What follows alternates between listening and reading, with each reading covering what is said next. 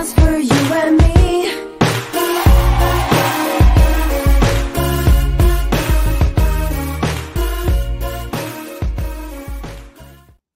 All right, welcome into the Aftershock. Jamin Moore, Alex Morgan, and the rare appearance, Collinette and I are doing it on Essential Time Saturday.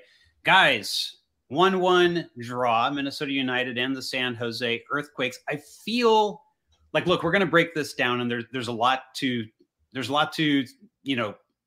complain about. There's a lot to say, hey, some positives here.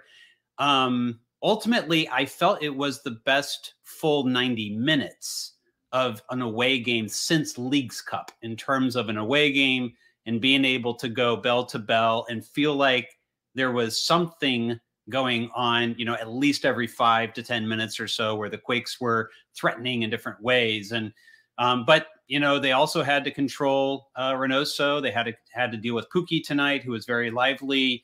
Helwani in the box as well, very active. How do you guys read the game? Let me kick it over to Colin. Let me kick it over to you first tonight to get your thoughts. You may be right that this is the best away performance for some time, but if that's true, then it's damning this team with faint praise to a certain extent. That being said, you could tell, especially the way that Lucci managed the end of the game, that he was very happy to get out of there with a draw.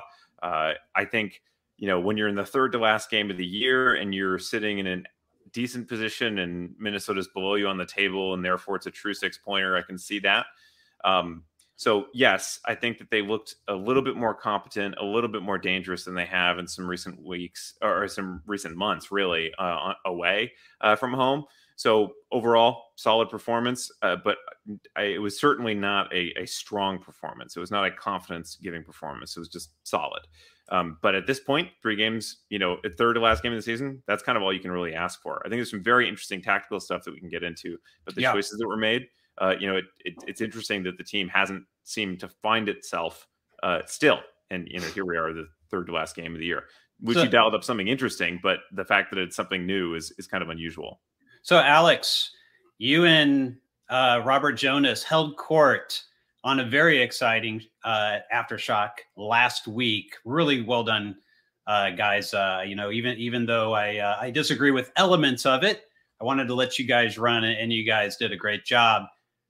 Was Luchi Gonzalez watching the Aftershock? Because literally everything except Paul Maurice starting was that you talked about on the show came out in the starting lineup tonight, and a nice surprise with Jack Skane returning to the 20 and even getting onto the field later in the match. How do you feel this lineup that you kind of asked for performed tonight?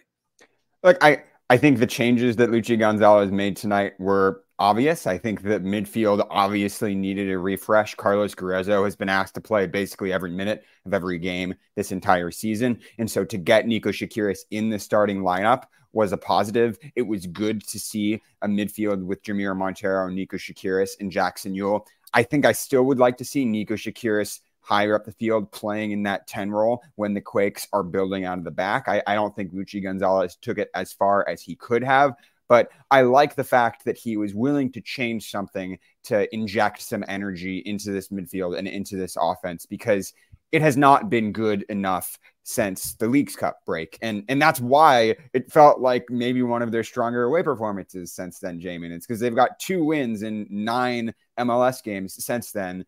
They have been, crawling to the finish line here. If they had picked up one more win anywhere along the way, they'd basically be a lock for the playoffs at this point. So they've been crawling to the finish line. And tonight, I want to give them credit. They avoided disaster. If the Quakes had lost tonight to Minnesota United, if they hadn't got that goal back, they would have been on the outside of the playoff line looking in at the end of tonight. So they avoided that precarious situation. They got the goal back, and it's probably just good enough tonight to get out of Minnesota feeling like they got away with something. Because now with the FC Dallas dropping points, with Sporting Kansas City getting pummeled, watching the rest of the results around Western Conference go their way, they're still in control of their destiny. They're still very much strong, favorites to make the playoffs if they can get a win out of these last 2 games.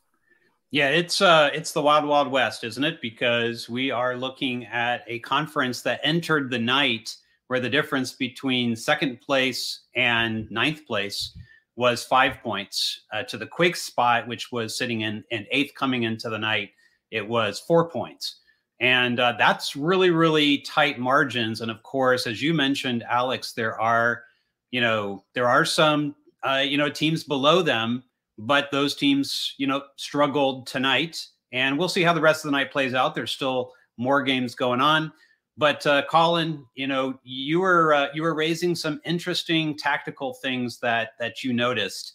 While we're waiting for Luchi Gonzalez on the press conference to start here, give us kind of your tactical observations about how this kind of different lineup, but still playing a 4-3-3, still playing without really probably a true 10, still kind of pressing in a very similar way as they have been. It felt like, to Alex's point, she went somewhere, but he didn't go all the way in a particular direction. But regardless, it had its effects on the way that this game played out. So where do you see it? I don't even know if I agree with the idea that this is a 4-3-3 anymore. From the beginning, you see that the way that Nico and Yule relate to each other is much more similar to a double pivot. Now, Nico is given a lot more freedom to roam up the pitch, than perhaps you would in a true double pivot system. Alex Morgan, apparently, you look at that one. If there is a positional map here, you will see that the way that they relate to each other, average positioning, that they truly did sit side by side when deep in possession. And that's quite different than the way that a true 4-3-3 sits. Now, of course, the third of that three is Montero, who is playing up at the top. I don't even think it's arguable that there is a kind of a double pivot system in place. Now, this is a huge problem in this game because they couldn't cover for a fairly left. The left side of the defense was very fragile. So Miguel Trauco, good on the ball, not necessarily a great defender. You have Matt Hoppe playing as a true winger. He's not playing like a wide left attacker here. He's playing, deep in line with the center. You're having two lines here. You watch when they're out of position. This is what I mean when I say it's inarguable. It's a 4-3-3, 4-4-2. Is you see they have two banks of four when they're defending. So if you have Hoppe all the way back, he's not necessarily used to that role. He's not necessarily a defensively oriented guy. You have Trauco, who's a suspect defender. You have Beeson, who is a perfectly adequate but not a stellar center back, and you don't have any Gruezo to cover for them. That is a very flimsy defensive system to send out there. Now, does it create certain opportunities going forward that wouldn't have been there otherwise? Absolutely. But you saw that Minnesotans were attacking that side over and over and over and over again, and they did eventually get their goal. Now, there's a lot of things that went wrong in that goal, but Miguel Trauco completely lost Timo Pukki at the backside of that play. You can see when he notices that Pukki has gotten entirely by him. You can see it in his face. But then, Lucci switches up the system. He switches up the personnel to actually match the system. It's about an hour into the match. All of a sudden, that 4-4-2 gets even truer when they get Gruezo on, when they move Hoppe up top and Cowell over to the left, Paul Marie, a more defensively solid left back. And all of a sudden, for me, the system that had sort of been in place from the beginning matched the personnel. So I think that it was a weird situation for me where it seemed like the personnel moved in an attacking direction. The system, though, wasn't really designed around their strengths. I do like the idea of Nico and Yule as kind of the deeper central midfielders, though, because they're really press resistant, and that's really important in the modern game. But the problem is they weren't really set up in a way to press high, or to take advantage of their strengths. So I think it was better personnel, not necessarily a better system until it clicked into place later on. And I don't think it's a coincidence that the goal came shortly thereafter, although one substitution later than that. So before I switch it back over to Alex, Colin, if you could jump in here, what do you see as the solution to that while keeping this team a little bit more attacking, a little bit less predictable than they have been, with the normal configuration that they've been running out there of Cowell on the left, Montero in the left half space, and Gruezo behind him? Well, I think that the fact that Montero coming off and then you have Hoppe going up to the top of the formation with Kate on wide left, all of a sudden things starting to make more sense. That kind of answers the question right there. Montero is a good player, but he is not a piece of any of the systems that have worked this year for me. He's kind of a very specific piece. He's a good player. he just fits in a particular way. And if the entire team is oriented around that style of playing in that position, great. The problem is, especially if you're really trying to kind of press your offensive advantage, having him play as the second striker when he has that little ability to create in the final third or to score himself is a huge problem. So I would say it's a Montero-shaped problem, and I think the Quakes are going to have 2, maybe 3 games left of that problem before we see the end of it in this offseason. All right, Colin, you got me on board with that half of the answer. I can get where you're saying. I liked that second half shape also because I think Matthew Hoppe is better when he's playing through the middle. I don't think his 1v1 skills are amazing. What I do appreciate about Matthew Hoppe is that he is going to keep running at guys. He's going to keep causing problems, and he's going to turn up in good spots. And you can maximize the impact of that when he's playing in the middle. When he's out wide, he was sending in good crosses. He was making turnovers, but oftentimes he'd kind of just run into his defender and there'd be a loose ball out wide, which is not nearly as dangerous as a loose ball at the top of the box. So I think if you put Matthew Hoppe central and commit to that more empty bucket 4-4-2, I think that would make this Earthquakes team better. Now, I didn't agree entirely with what you were saying about the first half shape. I think it's absolutely clear, and you're absolutely right, that they play with 2 banks of 4 and then 2 forwards when they're defending. That's inarguable. As I said, I think the shape when they're building out is a little bit less clear than the way you're making it out. I mean, I don't really think it's worth I'm not going to die on the hill that it's a 4-3-3 or it's a 4-4-2. I think at some point it's just semantics. I will say that I think Nico Shakiris tends to receive the ball, with his back facing goal or on the half turn more often than not in the build out. And to me, that indicates that he's playing a little bit higher as an 8 rather than as, a number 6 in an empty bucket 4-4-2. Him and Jameer Montero tend to be making runs from the kind of the forward line, dropping back into the middle. So I think that's one of the ways in which it looks a little bit more like a 4-3-3 to me. But I actually don't see that mattering so much as the personnel that you have in there and making sure that you get the right guys on in a way that clicks. And I think there's a comment here from Daniel that actually it might not be this one. Daniel's had some multiple good comments tonight, but there was one further back when Daniel was talking about the midfield. Oh, okay. I'll look for it. He was talking about Jackson Ewell as a number 6, and I have to say, Jackson Ewell as a number 6 worried me a little bit today. He was fine in the build out, but in the second half, he got tired. I think he reached his limit.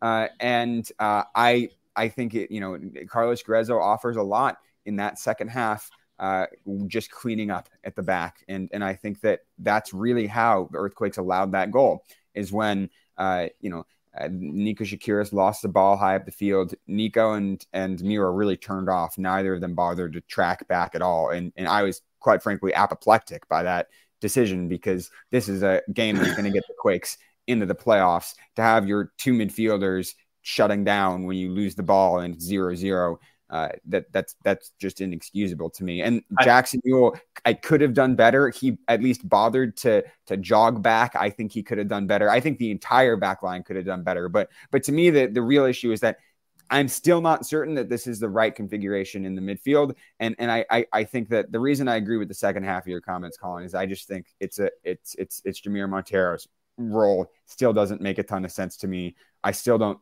think he was really contributing much going forward tonight, enough to justify his starting position. And I think that Luchi Gonzalez needs to imagine this midfield beyond Jameer Montero. So I'm going to make a comment, but then I'm going to kick it back to you guys. And I want to follow up a little bit on what you're saying, because I think you both are making good points that are valid. But I'm going to also say that the reason Carlos Gruezo needed to sit on the bench is because he did exactly the same thing you're saying Shakiris and Ewell did in many similar situations, including the last time the Quakes played Minnesota United, where he completely switched off on that ball to Pukki over the top that Minnesota scored on. So there's a lot of similar situations that Gruezo has not been the answer there. And I actually feel like there's very little difference at the 6 right now between what Ewell provides and what Gruezo provides. Neither one of them's a destroyer. Neither one of them is going to close space all that great in zone 14. Yule just brings a little bit better, play out of the back, a little bit more to the attack going forward, just a little bit more than what Gruezo is able to offer right now. And look, I've given Gruezo a lot of kind of room here because, of course, he has been playing a full Bundesliga season and World Cup and other international games, and and then you're asking him to play a full MLS season. Look, the dude just needs time off. I'm happy he got some of that tonight, but I just feel like Yule offers a little bit more. And it looks like we're going to Lucci. So we're going to do that. I want to come back and I want to talk more about the left side and how to fix that. Hello, everyone. Thank you for joining us for tonight's post-game press conference following our 1-1 draw with Minnesota United FC. We'll start with a question from Alex Morgan. Hey, Lucci. Thanks for joining us tonight. It's good to speak to you. I want to ask about the midfield because you started with a new combination in the middle tonight with Jackson, Nico, and Miro in there. I want to ask what led you to that combination and the spots they were playing in, and what you thought of the way that they performed, and also the way that the midfield shape changed over the course of the game, because it did look different after you made the subs and you took Miro off and you moved Hoppy centrally. Yeah, look, the analysis was look at Minnesota, see their strengths, see the things that we feel we can hurt them. We felt with those three to start the game with Nico, Jackson, Mito, they had a good connection. And when we finished the game against Nashville, we looked at certain things during the week and we felt like, let's give that some consistency, try to control the middle with some close connections, passes, sequences of passes and possession. I thought we had moments of it. First half, it's good to have a 0-0 score line. I thought we did have some moments of possession, but not enough. I thought we could have connected more and been a little more patient with the ball and our build-up and then the finishing attack, ball circulation, find the weak side to get higher percentage crosses. But we still created a few chances that could have been put away. And look, I thought it was a fair game. I thought it was a pretty even game. I thought we were second half. We actually started the half quite well, and in a transition moment, man, they have special attacking players, and they hurt us in transition. So then we're down 1-0, and we responded with some aggressive subs, that guys that we think can give us some verticality and speed and take the game to another gear, and they did that. So we went into that 4-4-2, got Hoppy central, a little more aggressive, maybe a little less control of the middle, but at least guys looking to run in behind and drive at their back line, and it paid off with a great goal with a Christian cross to Paul. And overlapping and attacking minded left fullback. So, and then at the end, it was important. We closed it. The point was going to be very valuable. It opened up in a way where it could have even gone 3 points either way, but we were fortunate to close it and take home an important point now. And we need to now rest well and prepare against a very good Dallas team, and go from there. Next, we'll go to Jamin Moore. Unmuted. Hey, Lucci. Thanks for the time tonight. And, I think congrats on an important road point, although not 3 like you would have wanted.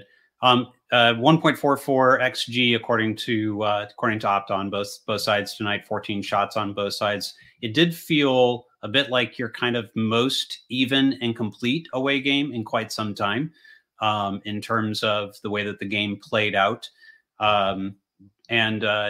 Getting Jack Skane back toward the end of the game there with the interesting move to sub him on for Jeremy Abobasi, I think, was nervy for some fans, but it's great to see Jack back. Can you talk a little bit about kind of his fitness at this point and why put him into the striker position there instead of somewhere else, and like maybe getting Hoppy up high and having him at the 10 or something like that? Thanks. Well, that's what we did. It was a 4-4-2. It was a 4-4-2 with Jack and Hoppy high.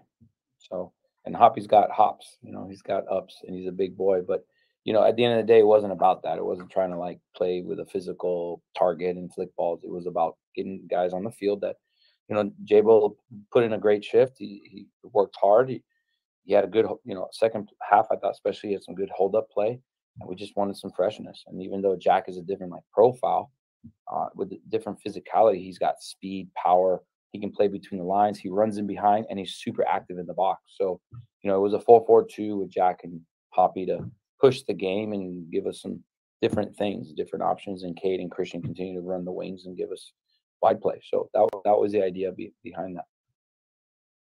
Next, we'll go to Ivan. Good evening, Lucci. Knowing that Minnesota had a game in hand, that certainly added a lot of pressure, knowing that if the score remained 1-0 Minnesota, that would completely swing the momentum in their favor. And while they still have that game in hand, at least you skip the draw and keeping that distance between the two teams the same. So how does that result affect any sort of momentum, pressure, confidence going into another road game? Look, it's a huge point. It's a huge point. We knew Minnesota were the direct competition who's going to be above or below the line. So, but you try not to overly stress that or analyze it. We were aware of it. We did some configuration about like what we control and then focus on like ourselves, focus on our process, our attitudes going into the game, and whatever happens, we give it our best. We leave it all on the field and we play the best that we can in our way and the best way that we can, representing our identity as San Jose. So the response was excellent, and getting that point now and looking at it in a calm way, it's like, yeah, that was a huge point, because it does keep us in a position to hopefully control our destiny and be in the driver's seat. But look, we got some tough games ahead. We don't. This is the point where the last thing we want to do is relax or think, depend on other results that we can't control. It's about what we can control, and it's all about Dallas now. We'll take a second question from Alex Morgan. Hey, Lucci, thanks for taking a second here. I want to ask about Paul Marie, getting subbed on, scoring the goal. It seemed like he was maybe out of the rotation a little bit in the month of August, towards the end of the summer there, only getting a few minutes on as a sub. But got the start against Portland, has had some more consistent minutes recently. What are you seeing from him? How do you feel like the trajectory of his season has gone? Look, Paul's played, I think, in every single game he's been available for. So starting or not, he's been in rotation. He's been involved, right? And he's important. I think he's a starting caliber fullback / wingback, not just for us, but for the league. And we re-signed him. We extended his contract because we value him a lot, and we want him for future seasons. So proud of his mentality. Being ready no matter what, starting or not, knowing that the game will have a role for him, and he came in and showed that. So really proud of him, and that shows what kind of a teammate he is to this group. Thank you, everyone. To honor the travel wishes of the team, this will be the final question of the press conference. Thanks, guys. Good night.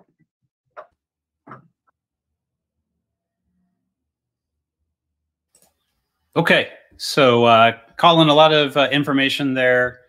From Lucci, I kind of talked about why he made some of the choices that he made.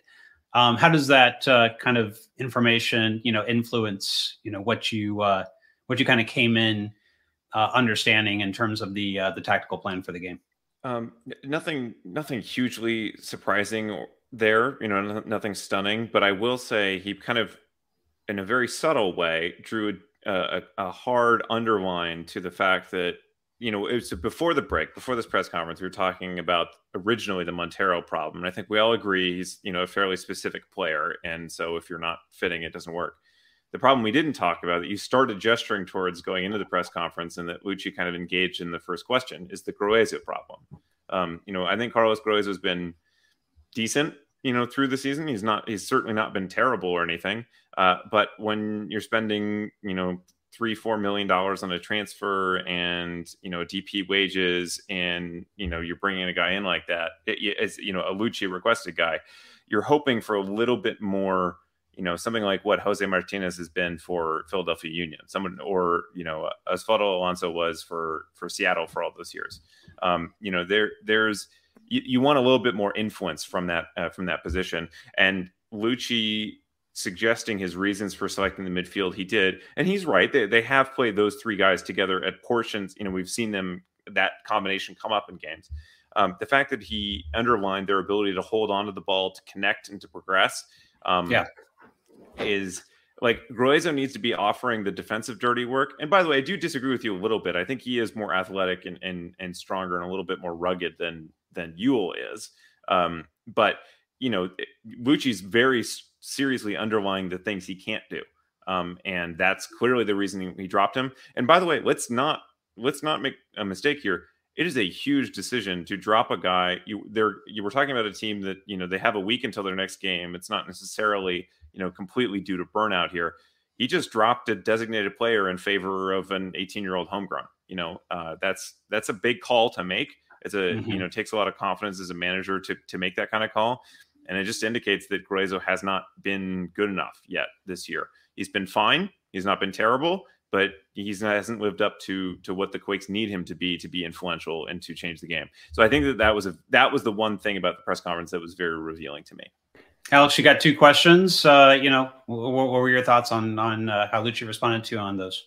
Well, you asked the key question, Jamie, because we have the Jamir Montero problem here. We have the uncertainty about Carlos Gruezo and Jackson Ewell, but we also have Jack Skane solution, and it was good to see Jack Skane get back into this team.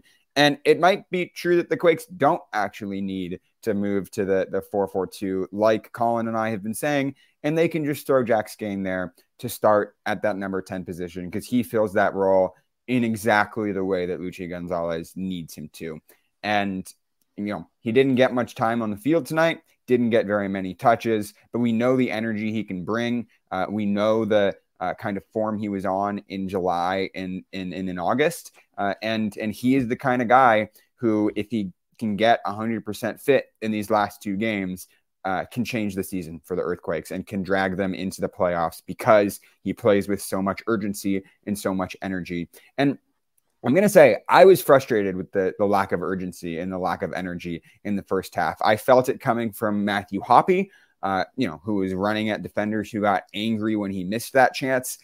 I didn't really feel it coming from any other spot on the field. When Paul Marie came on, he brought it. I'm not entirely satisfied with Lucci's answer about Paul Marie because it is true that Paul Marie was starting most games at the beginning of the season and then was essentially dropped and got maybe, 10, 15 minutes of run out for most of July and August. And so there definitely has been sort of a trajectory to Paul Marie's season. But he's the guy who can bring energy as well. And what I want to see out of these last two games is the Earthquakes to come out and seize the game and play on the front foot and establish their spot in the playoffs. And I think they took one step towards doing that tonight. I don't think it was bad tonight. I think all things considered, on the road at Minnesota, they looked pretty solid, but I still think that there was another level that they could take it to with the urgency, with the energy, with the intensity, with the pressing, and with their, reaction times. I'm glad you rearranged Jack Skane, and I want to talk about him in two different angles. And so each of you feel like taking whichever angle you like to on this, but he came on for Jeremy Ebobisse. It's an interesting move. Lucci explained why he did it. I felt he was really mobile, considering he came off a high ankle sprain, which is a tough injury to kind of come back from and feel like you have a lot of mobility. He looked really mobile out there compared to what we've been seeing with Jeremy Ebobisse. A couple things. First, bringing him on for Ebobisse, do you like it? You hate it? Him as a second forward with Hoppe, do you like it? You hate it? But also, is he that solution, Colin, in your opinion, to that 10 role?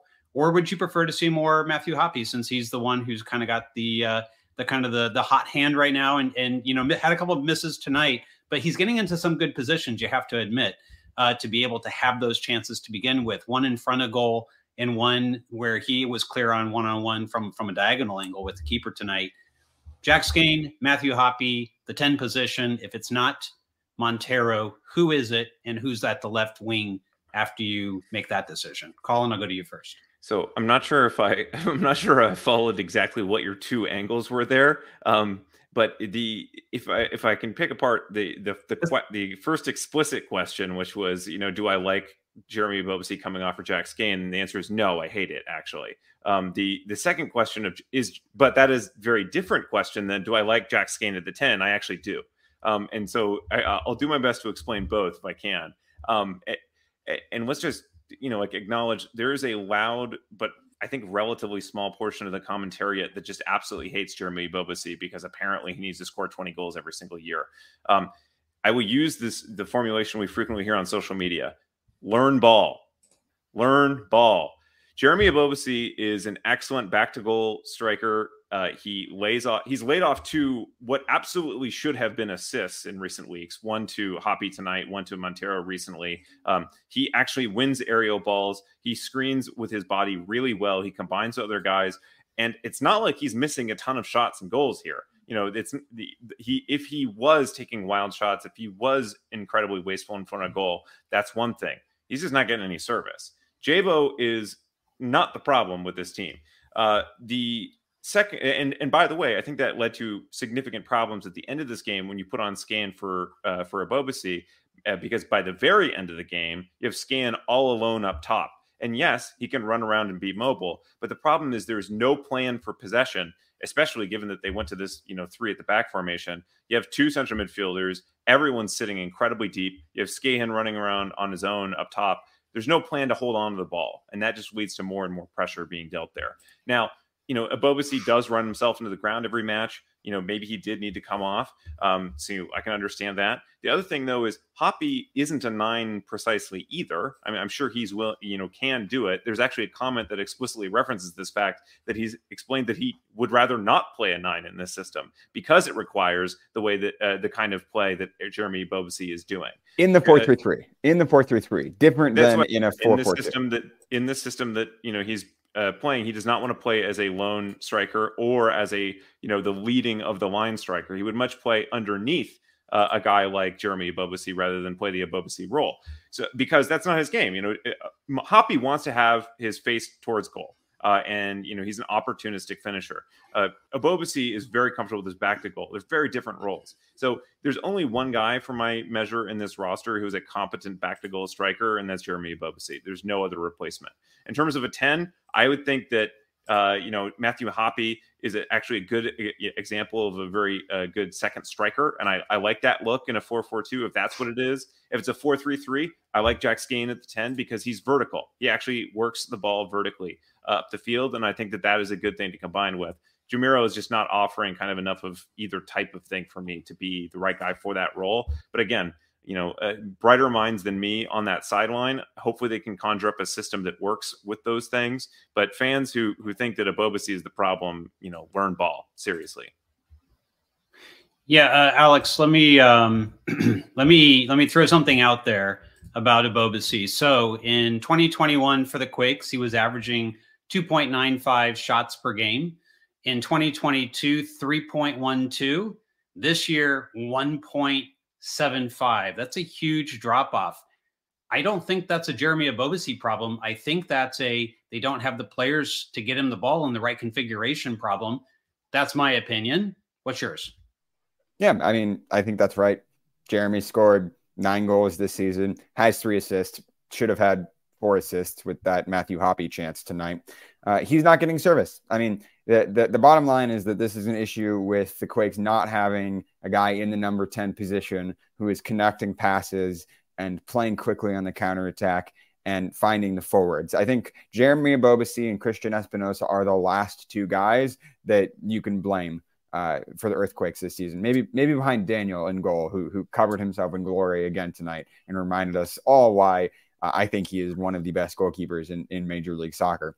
But Danielle aside, I mean, Jeremy Ebobisse and Christian Espinosa have been carrying the team on their back this season. Let's be very clear about that. Christian Espinosa did it again tonight, almost single-handedly, carrying the team to that draw, beating like 3 guys in the build-up to that equalizer there.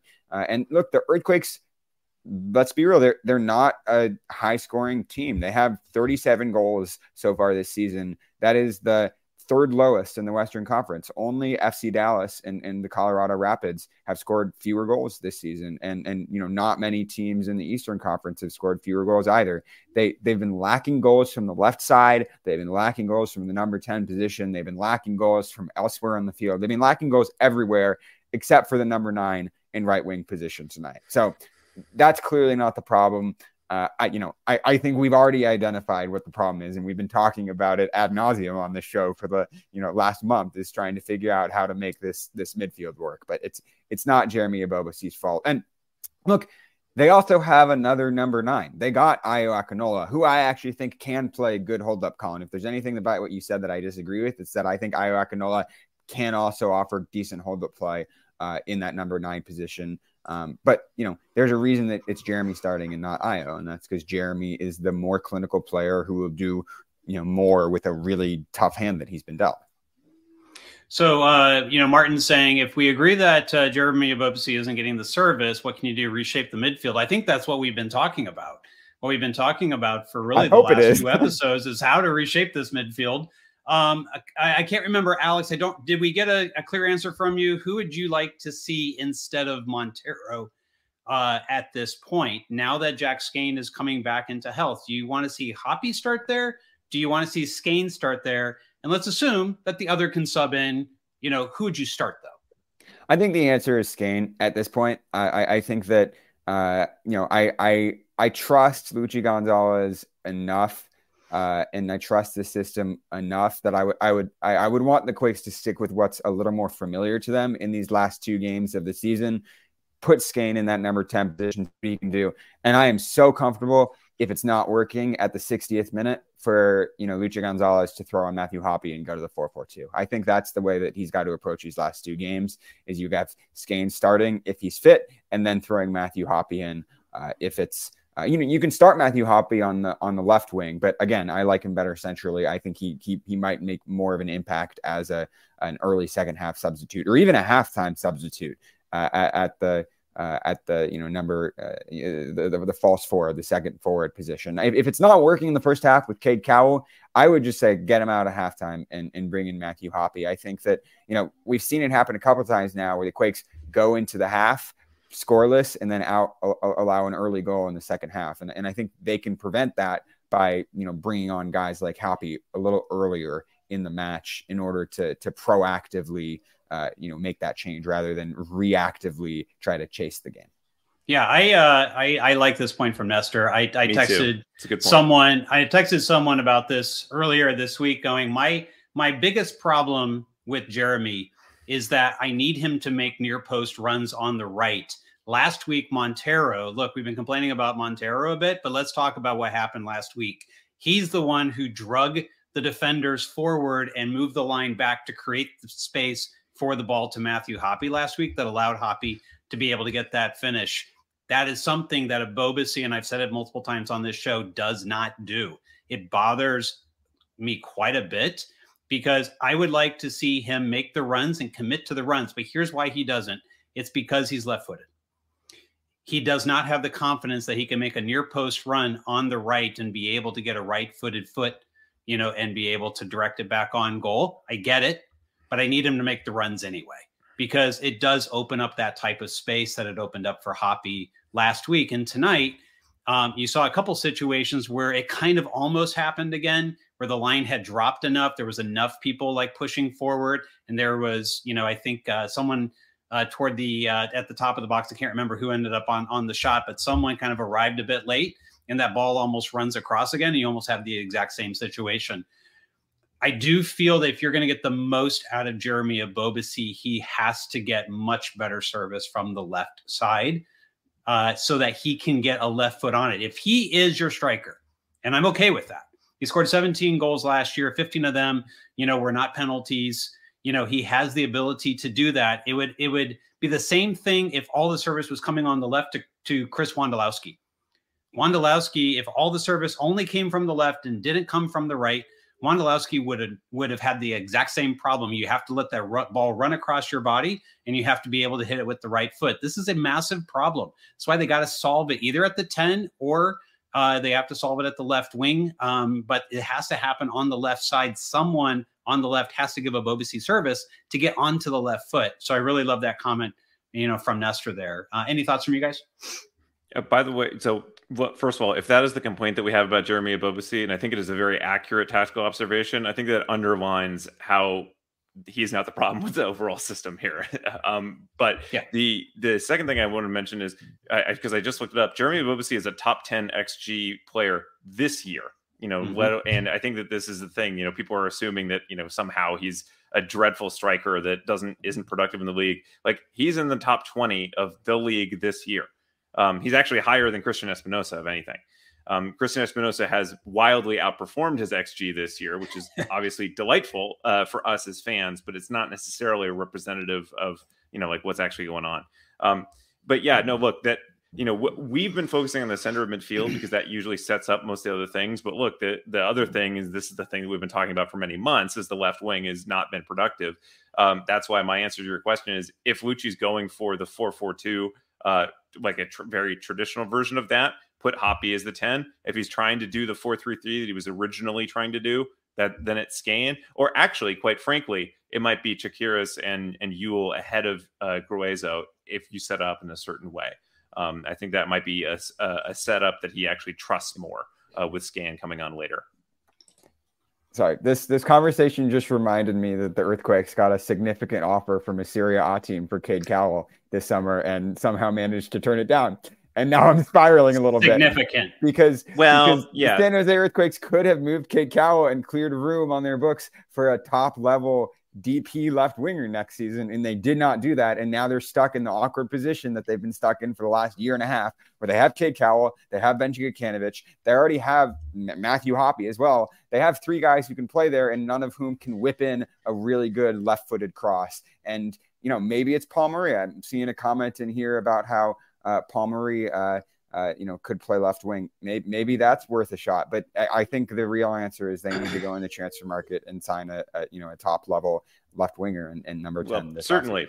And we've been saying that for many months. But on the first part of your question, I actually have a question right back for you.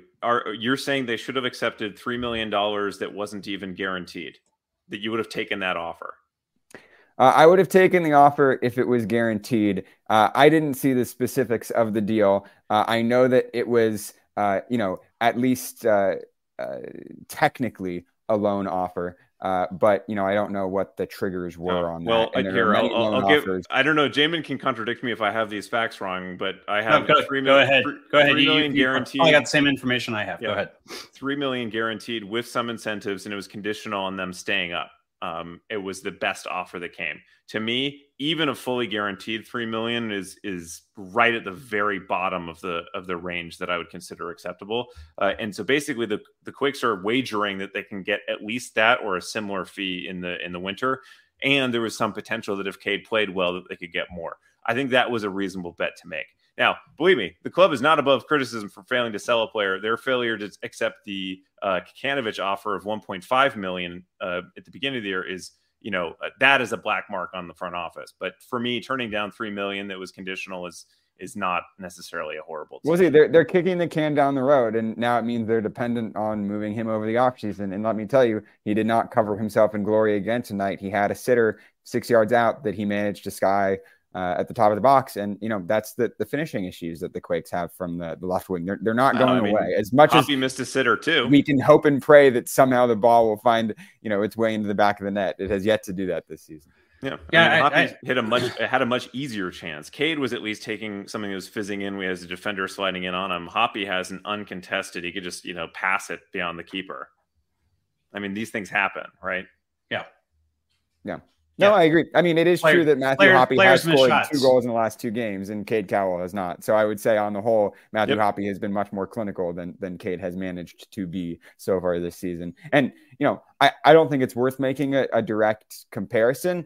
But if you have to choose who's starting right now, I would choose Matthew Hoppe, just because he's the thing I appreciate about Matthew Hoppe, and I said this before, is that he is willing to chase the second and the third balls. And I think that's sometimes a contrast to Cade, who I feel like can lose the ball and then put his head down. And I feel like Cade, maybe because he's been in that situation now for 1.5 to 2 years, has kind of formed like bad patterns or bad habits. And Matthew Hoppe is still, I think, so fresh and bullish that he hasn't learned to do that yet. He hasn't kind of got that maybe mental block in his head at this point. So that's the positive for Matthew Hoppe, I'd say. So let me put this, out there in terms of Hoppe. So if you take off Montero, you have to be able to press with a second player in the 4-4-2. And I hate the 4-3-3, so I don't even want to talk about it. When they've run that this year, it's looked like a disaster. So for that second player up top, along with the Bobasi, is Hoppe someone that you think can handle those types of pressing duties given his work rate? He certainly doesn't have the same pace, but can he do it with his work rate? Are you okay with putting Hoppe up top to be able to press with if you have to take Montero off? Or do you use Skane as your 10 and have him go up because you like the way that Skane moves and his mobility and his ability to chase? Who do you think is the better presser? Well, so this is I don't accept the premise of the question. This is a leading question here, which what's the premise? So the premise here is that it's important to have somebody who's, where pressing is like an important attribute for this role to have. The way the system has been set up lately, you look at the way they played today, they were not pressing very hard at all. Montero was pressing individually, but it was actually shocking to me. You look at everyone else on the field, Montero was running down the center back. Wingers aren't pressing, center mids, the line of engagement is quite low. If you're going to be a pressing team, you have to press as 11, right? You cannot press individually. It's a disaster. That's how you get caught out, right? That's why what informs my views is and I've been saying this for a long time too. This team has to, or Lucci, actually, I was about to say this team. Lucci has to decide what kind of team he has. Does he have a counterattacking team where he's going to sit back, absorb pressure, and counter? Or does he have a team that he really does want to be on the front foot and press? He wants to really set up in a way that is going to be front foot pressing. First of all, I don't think it's going to work very well in this particular context, in this particular season. But Skane is the answer because, yes, I agree. He would probably be the better presser. But Hoppe has a lot of work rate. I think that he has that dog in him that he would do it. But I think that, the system they've set up really hasn't required full 11 pressing. This isn't what you see out of Liverpool. This isn't what you see out of Tottenham now under Ange. Like this is definitely not that. So I don't really accept the premise on that grounds alone. But that's why Montero has looked so out of place in this team, is that he's never been a part of a team that is pressing as 11. I'll accept the premise, Colin, only because I think that Jack Skane single-handedly pressing has worked for the Earthquakes, at times of the season, and that they don't need two wingers who are jumping the gun every time, or Jeremy Abobasi trying to hop the center back when you have Jack Skane running everyone down single-handedly. You saw the way it worked in the Cali Classico. You saw the way it worked in the subsequent games. Jack Skane, I think, alone can create dangerous turnovers and be the trigger for that press and be the trigger for those transition moments. And so I think the answer is just Jack Skane. And you're right. If they decide they want to bunker and attack on the counterattack, then I think you play Matthew Hoppe, because I think that Matthew Hoppe, has probably got more legs and is more comfortable, on those breakaway situations with the ball in space out wide. But that's not something that I think Luchi Gonzalez has really settled on. We saw the Quakes do that a couple times earlier this season, where they played with Espinosa in a really high position looking to counterattack, but he hasn't brought that out since maybe July. So tonight, he didn't have to work as hard as he has in other games, but Danielle, with that save on Teemu Pukki, replays were showing that it was pretty darn close. I think that you have to admit that was a pretty good save, and it will count against that goals minus XG. That'll make him look a little bit better. Colin, we haven't got to talk to you quite as much about this. What are you seeing with Danielle right now? The stats kind of have him as a top 3 keeper in MLS. We kind of projected that could be the case before the season. Where are you putting him right now in terms of other keepers on the top of the league? You're underselling it. I think that on a per game basis, unless it got dramatically worse in the last game, I'll have to check it. Right? But you did send this on to. I sent this to my good friend Matt Doyle. Matt Doyle, yeah, who lives right next to me here in New York City. But Yeah, I mean, he's having a special season, and he's masking a lot of frailties of this team. He's if you look at it, this is again circa 2 weeks ago, and again, I'm going to check to see if this is still true.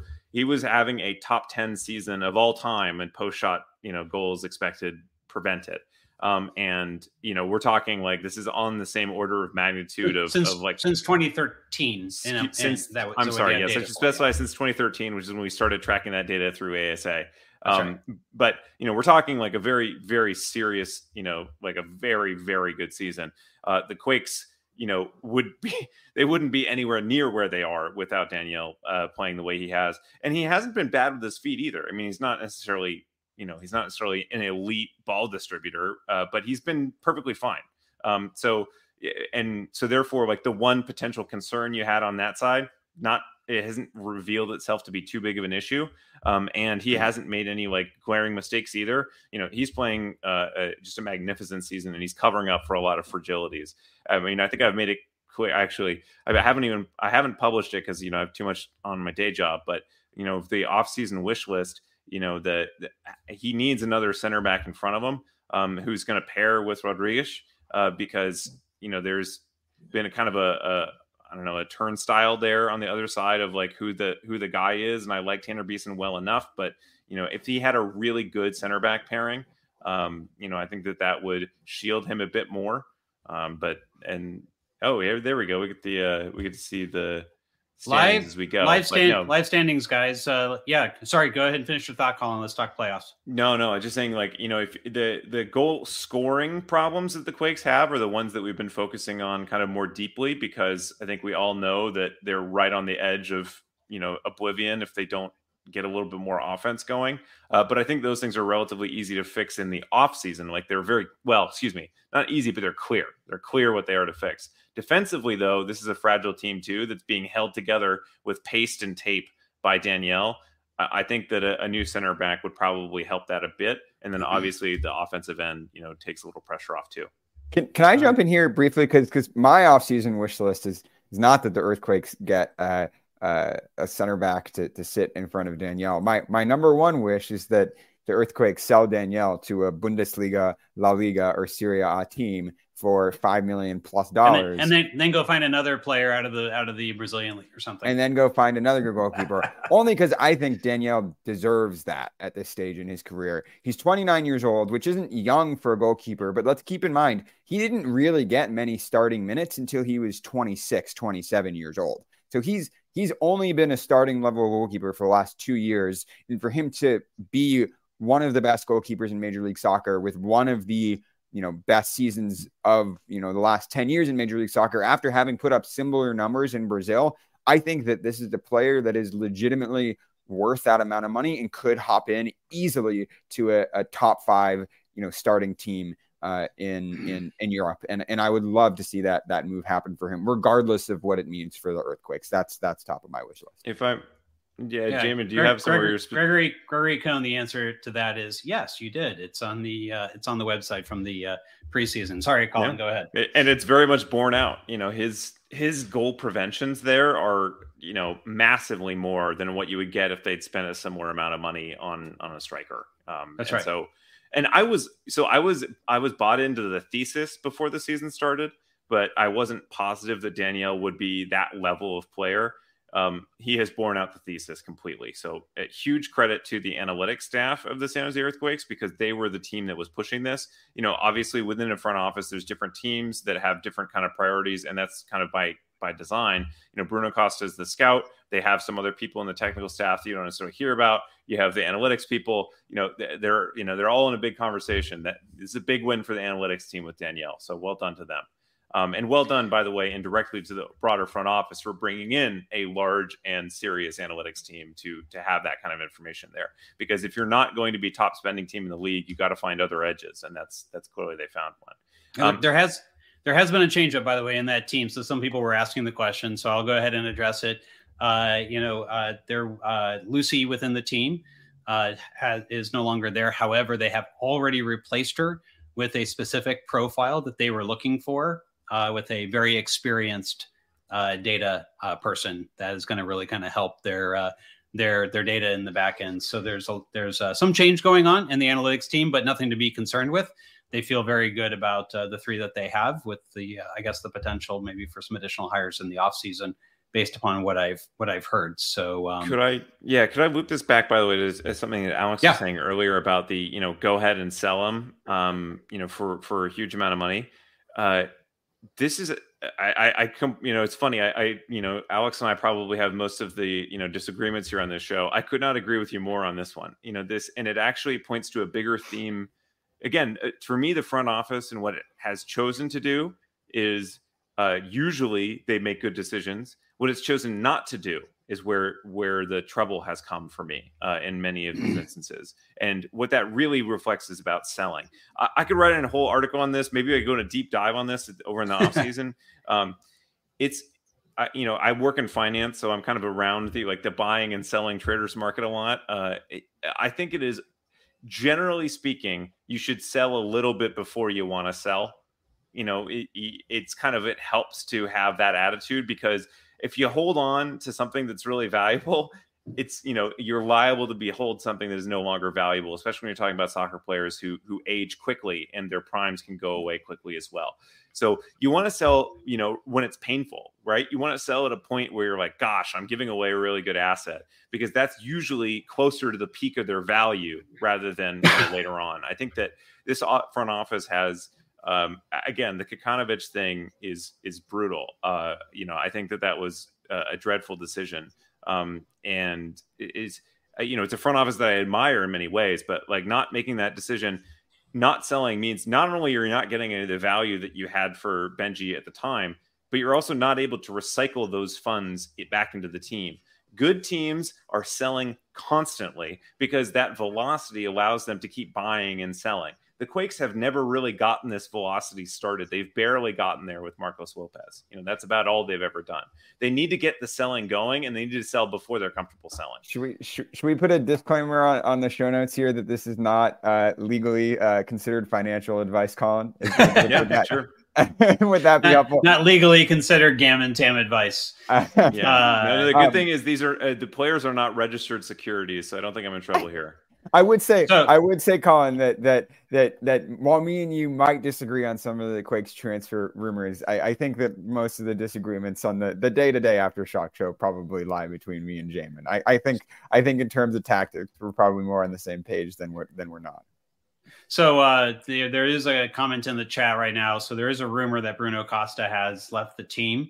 I don't have a direct answer on that from the team at this time, so I'm not able to speak to it. But yes, I can acknowledge that there is a rumor that Bruno Costa has left the team. So just a quick FYI. I haven't heard anything, but obviously now I have some text to send. Yeah, exactly. All right. So still a rumor for now, unconfirmed. People appreciating the analysis you're providing here, Colin. Always good to have you. You gotta sell. You have to be a good seller. You can't just be a good buyer. You have to be a good seller. I mean, Brighton obviously has been an excellent buying club in recent years. They've also been a really, really good selling club. They've sold some, and they've been really good at selling before the value goes out. Mark Cucurella selling for £50 million and then turning out to not be that good. To me, that's just absolutely brilliant work from Brighton. They're selling at the peak value, and that's when you want to do it. Hey, but it's nothing. Brighton's very, very good at this. Nothing compared to the work that Matias Almeida has been able to do in Athens and recently beat Brighton in the Europa League, Colin. That is true. Yes, well, Brighton also got beat 6-1 today by Villas, so I'm not sure how big of an accomplishment Villas not bad at the moment. No, Villas pretty good. Fine, but 6-1 is a lot. Well, okay, for those asking about Bruno, he is the head scout of the club. Okay. So let's look at the playoff line here. Portland currently, I assume this is still live. Let me just refresh to be safe that we've got the right. So Portland losing 2-3, Vancouver tied 1-1. By the way, Portland is losing, I believe that's to the Galaxy. Yes, the Galaxy 3-2. And I think Vancouver is tied with DC United, if I caught that correct. So this is where things look today. I'll have to say my simulation is unsure where to draw the playoff line as of right now. everyone that I've seen has been putting it out there that is likely to be at 44 points. There's good reason for that. If FC Dallas just wins one more game, could even be against the Earthquakes next week, then that line starts to potentially move up. But at the same time, it also has projected with the same level of confidence that the line could be as low as 41. So anywhere between 41 and 44 at this point, unlikely to be higher than that. And there's a good reason. This mid-table is just not getting results. At the end of the day, the mid-table is acting exactly like a mid-table, and it is up and it is down. A lot of draws, not a lot of wins. Right now, Vancouver holds the tiebreaker over the Quakes with 11 wins versus San Jose's 10. So that's the cost of not getting 3 points on a night like tonight. You would hope that San Jose will finish this off on decision day and at least get to 11. If they do, and the number of points stay the same, then of course the Quakes will tie with Portland on those points. But more than likely, if the points are going to stay the same, Portland's going to be adding another win. So that's going to go to 12 and 10. So they don't really have the right tiebreaker scenario with the Vancouver, with a Portland. It's feeling like 8 or 9. A lot of this dependent upon the outcome against FC Dallas next week. I think the Quakes are fairly solidly, above the playoff line right now, just in terms of 9th or higher, because as you can see, Sporting Kansas City and Minnesota are 4 points behind the Earthquakes at this point. That means they need to, probably almost win out to be able to do that. Minnesota's got a game in hand, so maybe a little bit less so there. But, the mid-table being the mid-table, 41 to 44 points. Alex, what are your thoughts? You're shaking your head here. Look, I think you're overthinking a little bit. I don't think the Earthquakes are in anything yet. And I think all they need is one win from these last 2 games, and that'll put them in. If the Earthquakes can get one win, they'll be in the playoffs. You can wash your hands of it. They beat FC Dallas. They're in, clearly. They beat Austin on the final day. They're in. Maybe it would be enough if they get 2 draws, but I don't think it's a good strategy to plan for that. If the Earthquakes win one of these 2 games, they're in the playoffs. And that's what I mean when I say avoided disaster tonight. They avoided disaster tonight because if you lose, then that might not even have been true. But all they need is one win, and that's the takeaway here. And they should be able to get one win. And it would be a really remarkable and catastrophic capitulation if they don't get that. Because if they don't get one win, that would mean they get 2 wins out of their last 11 games of the season post Leagues Cup. That's a Matias Almeida, level capitulation towards the end of the season there. Matias Almeida lost 7 games going into the very end here, so at least the Quakes are drawing their way toward the finish line.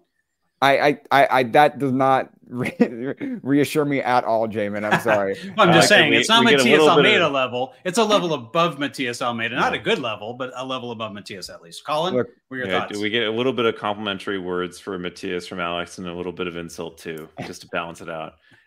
Look, the table machinations are interesting to people like you, Jamin, who are interested in modeling such things and being predictive. They're interesting to fans from who are anxious, and this is how we resolve our anxieties.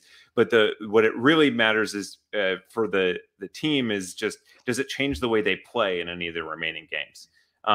With FC Dallas, I actually don't think that yes, obviously they can slip below them, but there's really no reason not to go for the 3 against FC Dallas because, it is a 6-pointer in a way, but even if Dallas passes San Jose, that's not really the problem. The problem is if somebody below Dallas, passes San Jose.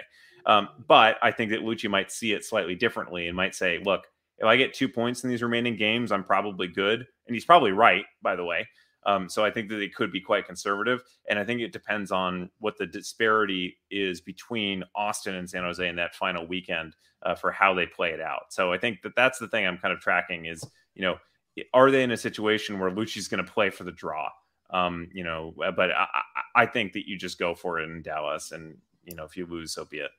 Dallas has a game in hand. So if you get a draw next week against Dallas, they could still go past you with exactly. That's why result. I don't think a draw does anything because Dallas. Yeah, but but if Dallas goes past you, who cares? Because you're still in the playoffs. You care about Sporting and Minnesota and those teams below the playoff line. Well, eight is a home play-in game. I think that does matter a bit if you're, if you're going to be in 8th or 9th. definitely take 8th. At least But you get to play at home. We're speaking the same thing because either way, Dallas could still pass them. So either way, they still need to go for the win here. I think Lucci is 100% going for the wins, but he also is mindful of game state. I think tonight, once you get down, you got to get back in the game and you got to be able to get a goal. Certainly, once they got the goal, they're going to go for a second, which they did. I don't think that there's any we're going for the draw until you get to 2 minutes left in stoppage time and it's tied. At that point, you wrap up the point and you walk away for the most part. But certainly, I think they're going to go for it on these next 2 games, particularly Austin at home. But it makes sense to go for it against Dallas. That's a team that can catch you and can take a home game away from you. So certainly, you'd want to try to end the season. Austin, you'll notice, not even in the vicinity here. It's questionable that they will even have anything. Damon, you just have to scroll. You just have to scroll down. 35 points. They're on 35 points. So there you go. 35 points. They're not catching the Quakes.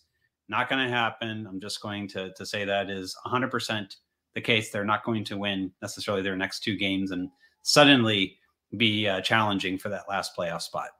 So I'll just say it flatly. These teams are all beating each other up right now, and that's pretty much what's going on. And hopefully you catch an unmotivated Austin team on the last game of the season, and if you can get 3 points and then get another 3 points, the upside at this point, you could end up in 5th or 6th. Yeah, if you can get 6 points to end the season. Alex, you're laughing, but you can't. Yeah, that's very clearly the way it looks. What was ridiculous to me is that the Quakes could have ended up in 4th place or 10th place based 100%. On the results tonight, which is absolutely wild to me. And it just speaks to how tight this Western Conference is and how much these last 2 games matter. And we've kind of talked ad nauseum about how the midfield looks tonight, and what Lucci can do in these last 2 games to change things. But there's a certain element of luck involved, and when you have a playoff format like this, you get some wild, wonky, crazy results because everybody's trying to get over the line. I think it's the most stressful way possible to organize a soccer league is to draw these lines in the playoffs, and that's why we're MLS fans, guys, is because we get to enjoy 2 weeks of tedious simulations. All right. So those of you who are on, you're probably already patrons, but just in case you're not, check out our Patreon, quakesepicenter.com/Patreon. As Colin has indicated, we're very, very busy. We've not been able to do a lot of writing this season. So if you like us, and then if we do write in the off season, you'll get early access to the articles. Definitely sign up for $2 a month if you can afford that. If you have the ability to do $5 a month, you can get into our Slack. A lot of great conversations going there all week long, including things like the rumors around Bruno Acosta and some of the other situations that people want to comment on and raise. If you want to, talk about how nervous you are about the team, about the playoffs, anything else, you will find a group of fans in there who are every bit as nervous as you, and you can commiserate with them all your concerns that you would like. So if you really, really like us and you've got the money, our top tier is $15 a month. I'd like to go into our final thoughts of the night. So Colin, I'll give you the first shot here. You are not able to be on the show very often, but I think you got some of your big thoughts out on the table. What are your closing thoughts for the night? Yeah, and look, I actually kind of want to do a deeper dive on this later on, but I think what Robert said last week about the ownership situation, really struck me. And, because I haven't been on to say this, but, what John Fisher said was really kind of hurtful to me as a Quakes fan who's, I've been going to games since Spartan Stadium in the 90s, and, the early 2000s, and then Buck Shaw and PayPal. There's a lot to analyze about what it is. One very simple thing that I just want to throw out there is, one way to phrase writing a check on behalf of your soccer team to spend on something is spending, implying it's a cost. Another way to phrase all that is investment, and his investment in the team, in players, in the personnel, that actually grows the value of the franchise overall. And this team is kind of investment starved.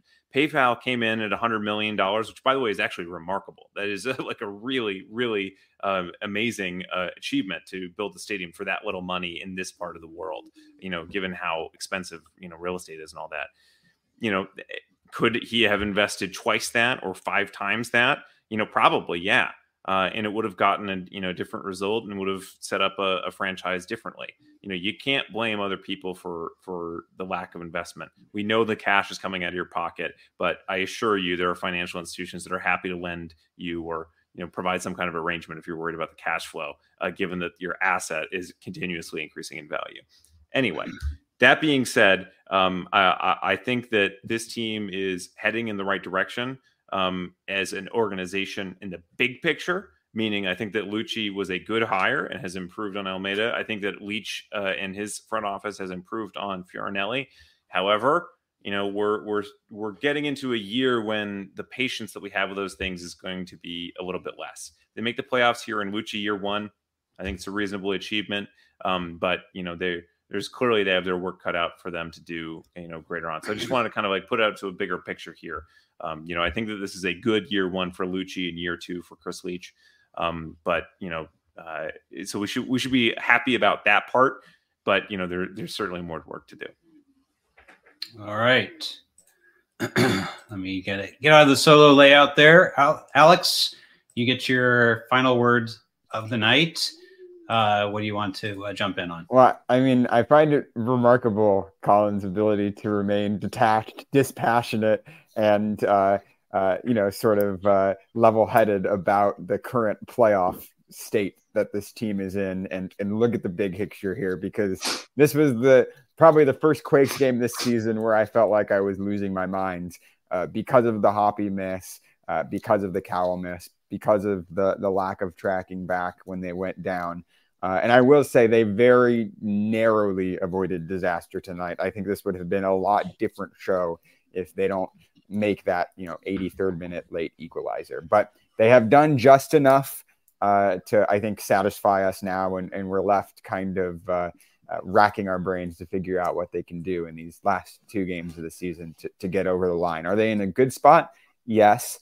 Are they still causing all of the Quakes community a bunch of dread and worry? Yes. So I think that's going to continue right down to the wire. Knowing this organization and the way that things have gone for them for the last 9 years, nothing's going to come easy. And I think we have to continue to expect a nail biter heading into these last two game weeks of the season. All right. So final words from me. I think this team is, I've been saying it since the second game of the season. I think this is a mid-table team. It's going to finish as a mid-table team. The chance that they're going to be anywhere from 7th to 10th is extremely high.